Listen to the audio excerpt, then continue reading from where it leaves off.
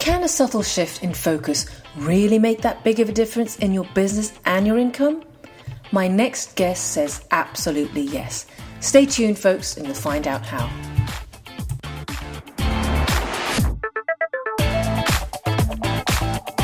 Hey you, Anise here from Mindful Sales Training, helping you grow your sales mindfully. Now my next guest, Bob Burg, is a sought-after speaker at leadership and sales conferences. He regularly addresses audiences ranging from 50 to 16,000, where he has shared stages with thought leaders, broadcast personalities, Olympic athletes, and political leaders, including a former United States president. Bob is co-author of my absolute favourite sales book of all time, the international bestseller, The Go-Giver. He's also co-author of Go-Givers Sell More and author of Endless Referrals. His newest book is Adversary to Allies, Win People Over Without Manipulation or Coercion. And he's authored numerous other books. He sold more than 1.5 million copies in total. Now, The Go-Giver, as I said, is my absolute favourite sales book. It's like the alchemist for sales book. Will be the subject of our conversation today. The Go-Giver has been translated into 21 languages. Now, I know you can't wait a moment longer, so let's head on over to the interview now. Hello, Bob. It's Anise here. Hello, Anise. How are you? I'm very well. How are you? Good. Greetings from across the pond today. This is such a delight for me, Bob. I'm a huge fan of you and your books and your philosophies. Likewise. I'm a huge fan of you too. Oh, thank you very much. I love the positive, inspiring message you're spreading. And Go-Giver, as I've told you before, is amongst my top 5 all-time favourite books. Oh, thank you. And you wrote it with John David Mann in 2007. And yeah, it actually came out in 2008, but the publishing date is like December 27th, 2007. Well, I believe, Bob, that the message is more salient now than it was then. And can you explain for our listeners what the book The Go-Giver is about? Yeah, it is really simply, in the form of a business parable, a business fable, written by, co-authored with John David Mann, and he was the magic behind it because he's such a terrific writer. I'm much more of a how-to person. He's a storyteller. Mm-hmm. But really it's about shifting your focus, and this is the key thing. It's understanding that shifting one's focus from getting to giving. And when we say giving in this context, we simply mean constantly and consistently providing value to others. And that doing so is not only a nice and pleasant way to live life, it's actually a very financially profitable way as well. Mm-hmm. Mm-hmm. And society and culture celebrates go-getters. And as you know, we're conditioned to believe a go-getter is good. But you're saying that we should shift it to be, it shouldn't be a go-getter, we should be go-givers. Can you explain why? Well, it's interesting. Actually, we don't say that, although that is kind of assumed by the title. Mm. And so it's an interesting point you bring up. Mm. No, we love go-getters also. Why? Well, go-getters take action. And, Anise, you're a very, very successful coach, and you coach a lot of other successful people. We're all business people, and if there's one thing we all know, it's that you could have the best ideas, the nicest intention, the greatest thought, but without action being put into the mix, nothing's going to happen. It simply cannot happen. So being a go-getter is also very important. Now, the good news is that there's no natural division between a go-getter and a go-giver. Many go-getters are also go-givers, and John and I would both say that every go-giver is also a go-getter.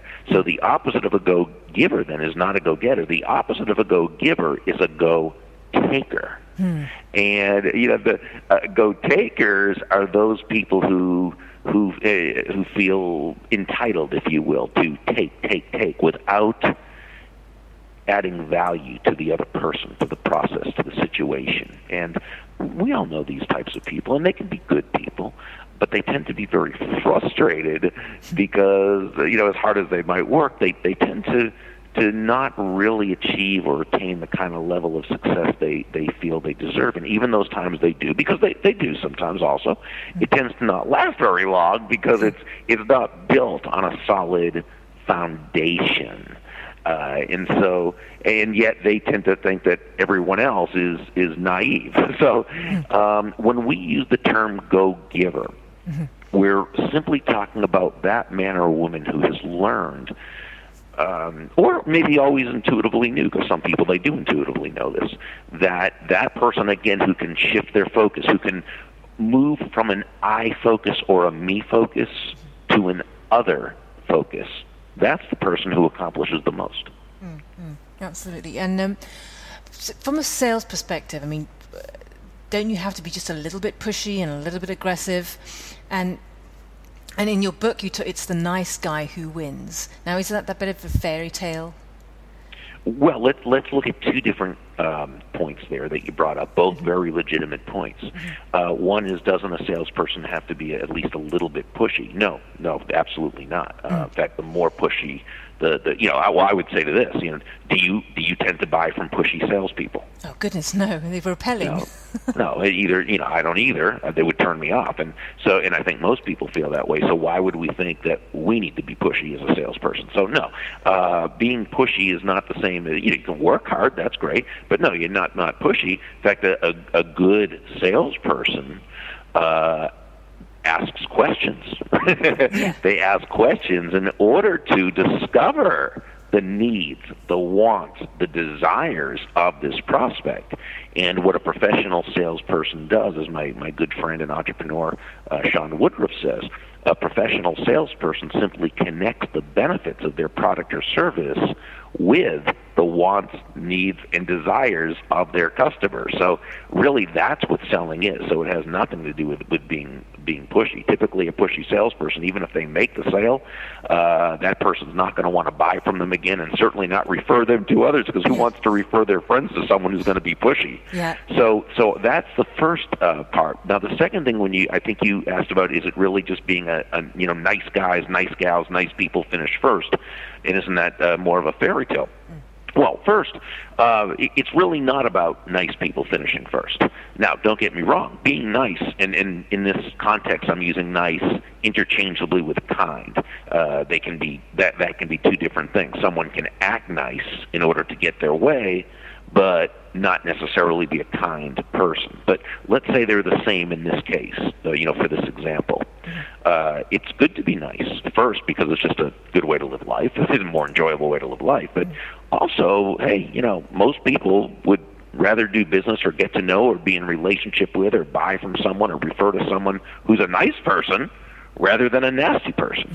So that's good. But even that, it's not enough. I mean, you and I, and again, everyone listening to this call, we all know plenty of people who we would describe as being simply nice people, who we would also have to describe as being broke people. So as important as it is to be nice, and as helpful as it is to be nice, in and of itself, that's not enough to be successful. Success is also a matter of doing the correct things in the success process to allow yourself to be successful and finish first. And the 5 laws that John David Mann and I share in the book are simply meant to provide those principles that if someone will utilize them and apply them, all 5 of them in conjunction, they must be successful. The 5 laws of stratospheric success. Can you please explain what they are and why? Why, if we follow them, will success follow as a result? Sure. Well, the 5 laws themselves are the laws of value, compensation, influence, authenticity, and receptivity. The first one, the law of value, says your true worth is determined by how much more you give in value than you take in payment. Now, this sounds kind of productive when you first hear it. I mean, how do you give more in value than you take in payment? How do you do that and not go broke? never mind thrive, right? So to understand that, we simply need to understand the difference between price and value. Price is a dollar, well, I guess we would say a pound amount. Okay, pound is financial. It's It is what it is. Value, on the other hand, is the relative worth or desirability of a thing, of something, to the end user or beholder. In other words, what is it about this thing, this product, service, concept, idea, that brings with it so much worth that a person will exchange their money for this and feel great about it while the seller or business person makes a profit? And may I give you a very quick example? Of course, yes. Okay. Let's say you hire an accountant to do your taxes. Do you call them accountants over there like we do? Yes. What do you call them? Accountants. Yep, same. Just didn't know if it was one of those things where I said a word and I'm like way off, and I have so many friends from the UK, but every so often I'll say something that makes me think I really don't speak English that well, But say you have an accountant, and this accountant charges you £1,000 to do your taxes, and that's his fee, or literally his price, £1,000. But what does he give you in value in exchange for this? Well, through his many years of study and being in the business, through his ability to ask questions and know what you want and understand your business and understand he's able to save you £5,000 in taxes. He also saves you countless hours, which frees you up to do that which you'd rather do and that which is more productive. And he also, perhaps more importantly, provides you and your family with the peace of mind of knowing it was done correctly. Yeah. So first we see that while price is finite, while price is value can be both concrete in terms of the money that was saved, but also it can be very conceptual in terms of the peace of mind. How do you even put a value, a price on that?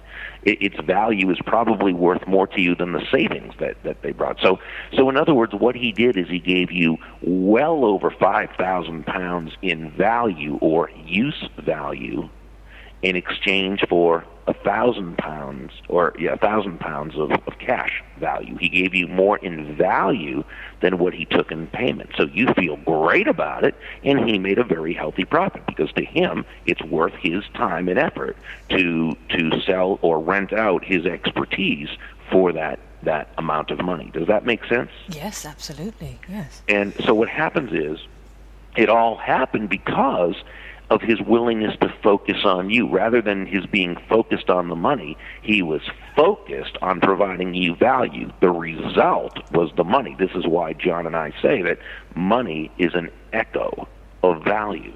It's the thunder to value's lightning, which simply means the value must be the focus. The value must come first, and the money is simply a very natural and direct result of the value you've provided. That's really the law of value in a nutshell. Brilliant. I love it. The money is the thunder to the value, which is lightning.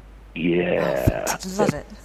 Thank you. And the next one's the law of compensation, and this is really pretty intuitive. This one, because it says that your income is determined by how many people you serve and how well you serve them. So where law number one says give more in value than you take in payment, law number two tells us that the more people whose lives you provide this exceptional value to, the more money with which you'll be rewarded. So our accountant in the first example did a great job of giving you more in value than he took in payment. So if you're his customer, you are pleased, so you like him, you would do business with him again and probably refer him to others who needed an accountant. His other clients probably feel the same way. So our accountant is very quickly amassing what we call an army of personal walking ambassadors. And as he continues to add that kind of exceptional value to the lives of more and more people, his income will continue to grow and grow. And it's the same for anyone. It's the same for the banker. It's the same for the coach. It's the same for the dentist. It's the same for the financial advisor. It's the same for the solicitor. It's the same for anyone who is in any business. The first law, as Nicole Martin, the CEO in the story, told Joe, the protege, the first law, the law of value, as important as it is, it's not enough by itself. That represents only your potential income. But the second law, the number of lives you impact with that exceptional value, that represents your actual income. Absolutely. Make sense? Yes. And in the story, the lady was a teacher. Right. Yeah, and she then reached more people. So in order to be compensated more, you should just find a way to serve more people. Exactly. She was a teacher who loved what she did, and her students and the parents loved her, but she found a way to, I guess you could say, leverage her value and expand her reach. And she became CEO of a company she founded, which ended up reaching millions and millions of people and touching lives in that way. And as a result, she earned more income. Mm-hmm. And then the third one is the law of influence? Yeah, and this one says your influence is determined by how abundantly you place other people's interests first. Again, this one sounds a little odd, but think about it. The greatest leaders, the top influencers, the most highly profitable salespeople, this is simply how they run their lives and conduct their businesses. They're always looking for ways to bring value to others, to make others' lives better. Now, and I think this is really important to point out. In fact, I just did my last Influence and Success Insights video was on this. Placing other people's interests first, Anise, certainly does not mean you should be anyone's doormat or a martyr or self-sacrificial in any way. Not at all. It's simply as Sam, one of the mentors in the book, told Joe, the protege, the golden rule of business is simply that all things being equal, people will do business with and refer business to those people they know, like, and trust.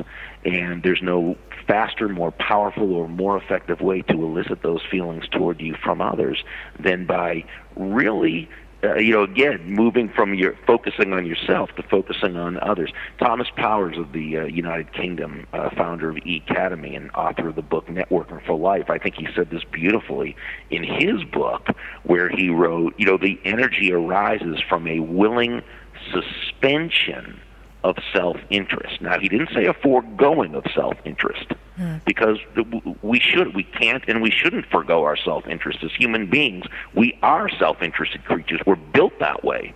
Self-interest is what allows us to accomplish great things. Self-interest is what allows us to create more human beings. Self-interest, it helps in a lot of ways. But what the pro does, what the professional does, is they suspend their self-interest so that they can realistically and authentically, which is the next law, focus on the other person. As Sam, again, one of the mentors, told Joe, making our win about the other person's win. And again, in the book you mentioned, or rather, yes, you talked about how it's applicable to family too. And sure, I love the example of the story of how the husband, and actually Pindar, the character, yeah. And that was actually taken from a conversation I had with my dad when I was 10 years old. Because my folks have a wonderful marriage. They've now been married, 58, 59, coming up on 59 years. Wow. And just a wonderful, wonderful marriage. And when I was about 10 years old, some of my friends' parents were getting divorced, and I said to Dad, how is it that you and Mom have such a great marriage? Because I'll tell you what, there was never a doubt in my mind how much they loved each other and liked each other, just as importantly, right? And he said to me, well, Bob, when you really, really love a person, you actually care more about their happiness than you do your own. Now, I knew what he meant, and today we would have to qualify this, as we did in the book, if you'll recall, by Joe saying to Pindar, well, isn't that kind of, what's the word? Codependent. Codependent, right? Because you got to ask that nowadays in today's political, to say that you care about someone's, and of course, no, it has nothing to do with codependency.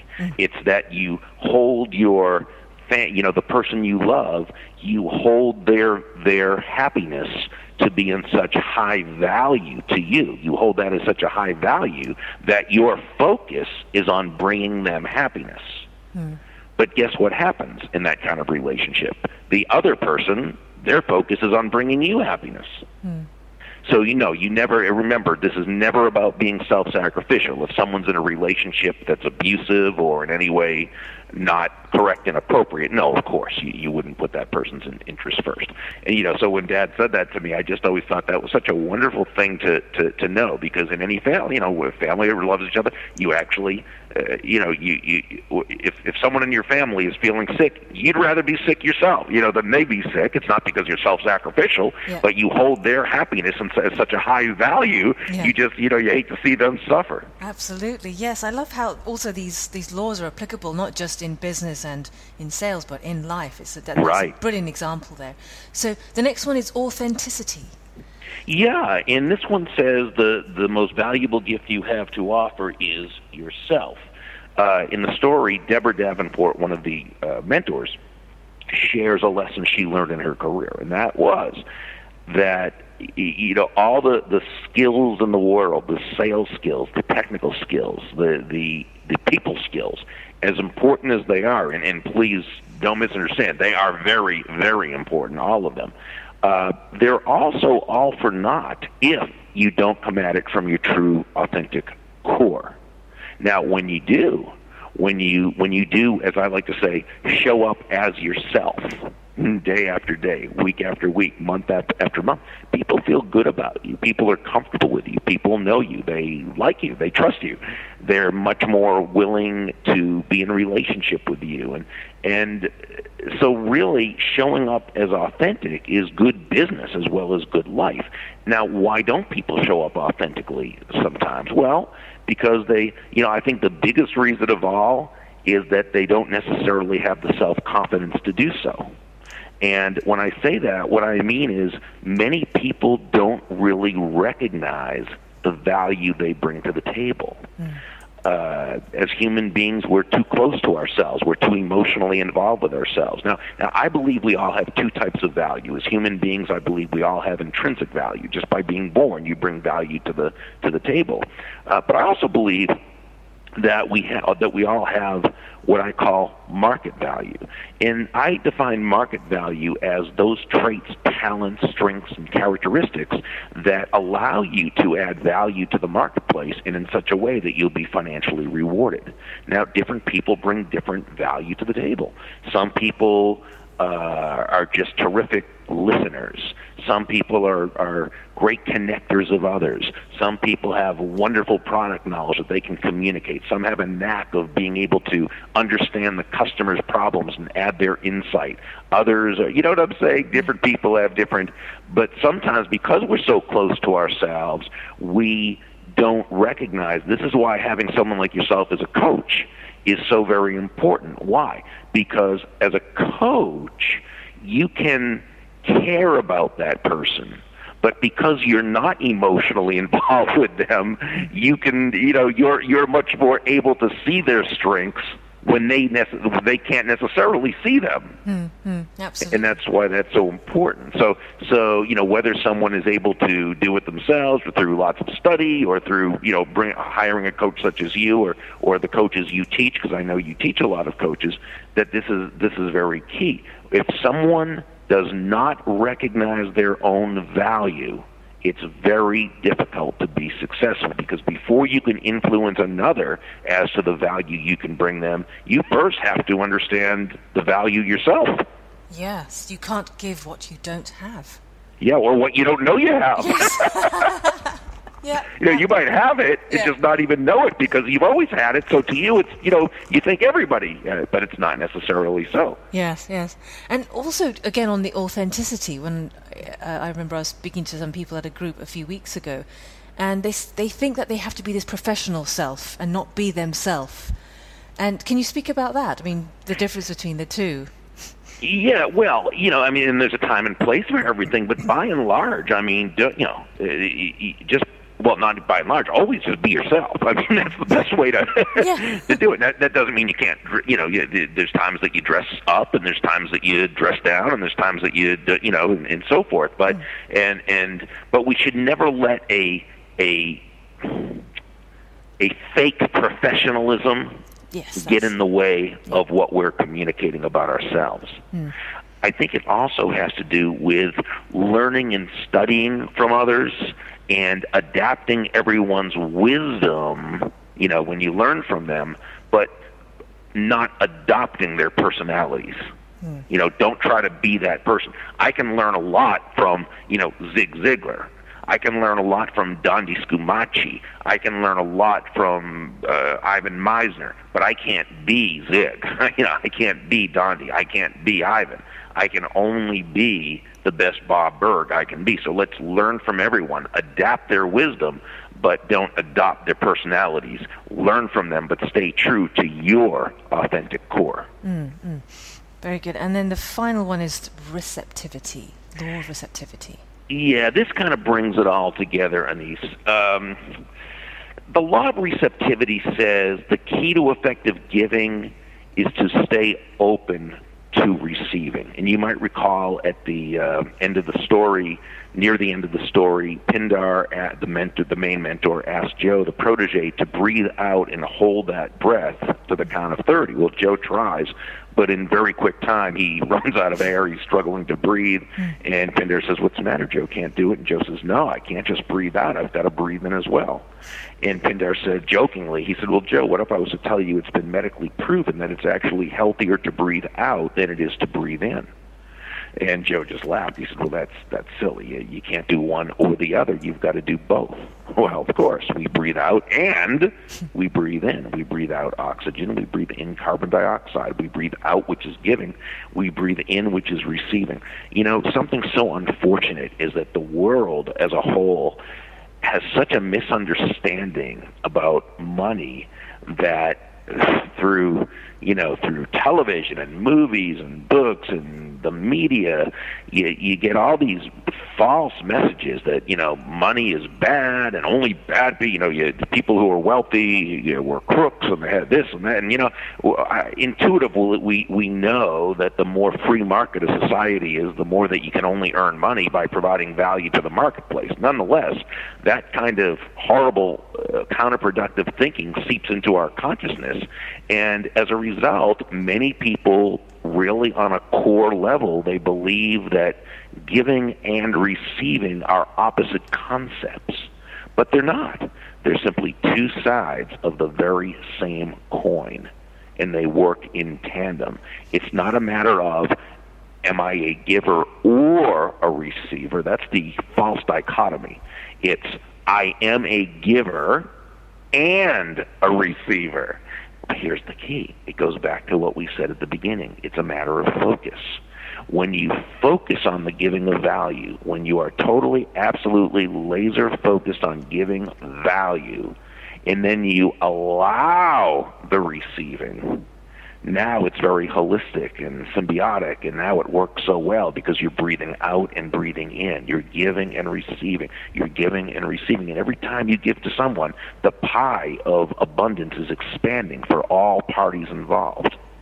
And it's also expanding for you. And then you have more to give and more to receive, and it just keeps going in a delightful cycle of success. It's wonderful, wonderful. So on a final note, what habit, Bob, can people start developing in order to be successful and attract success the Go Giveaway?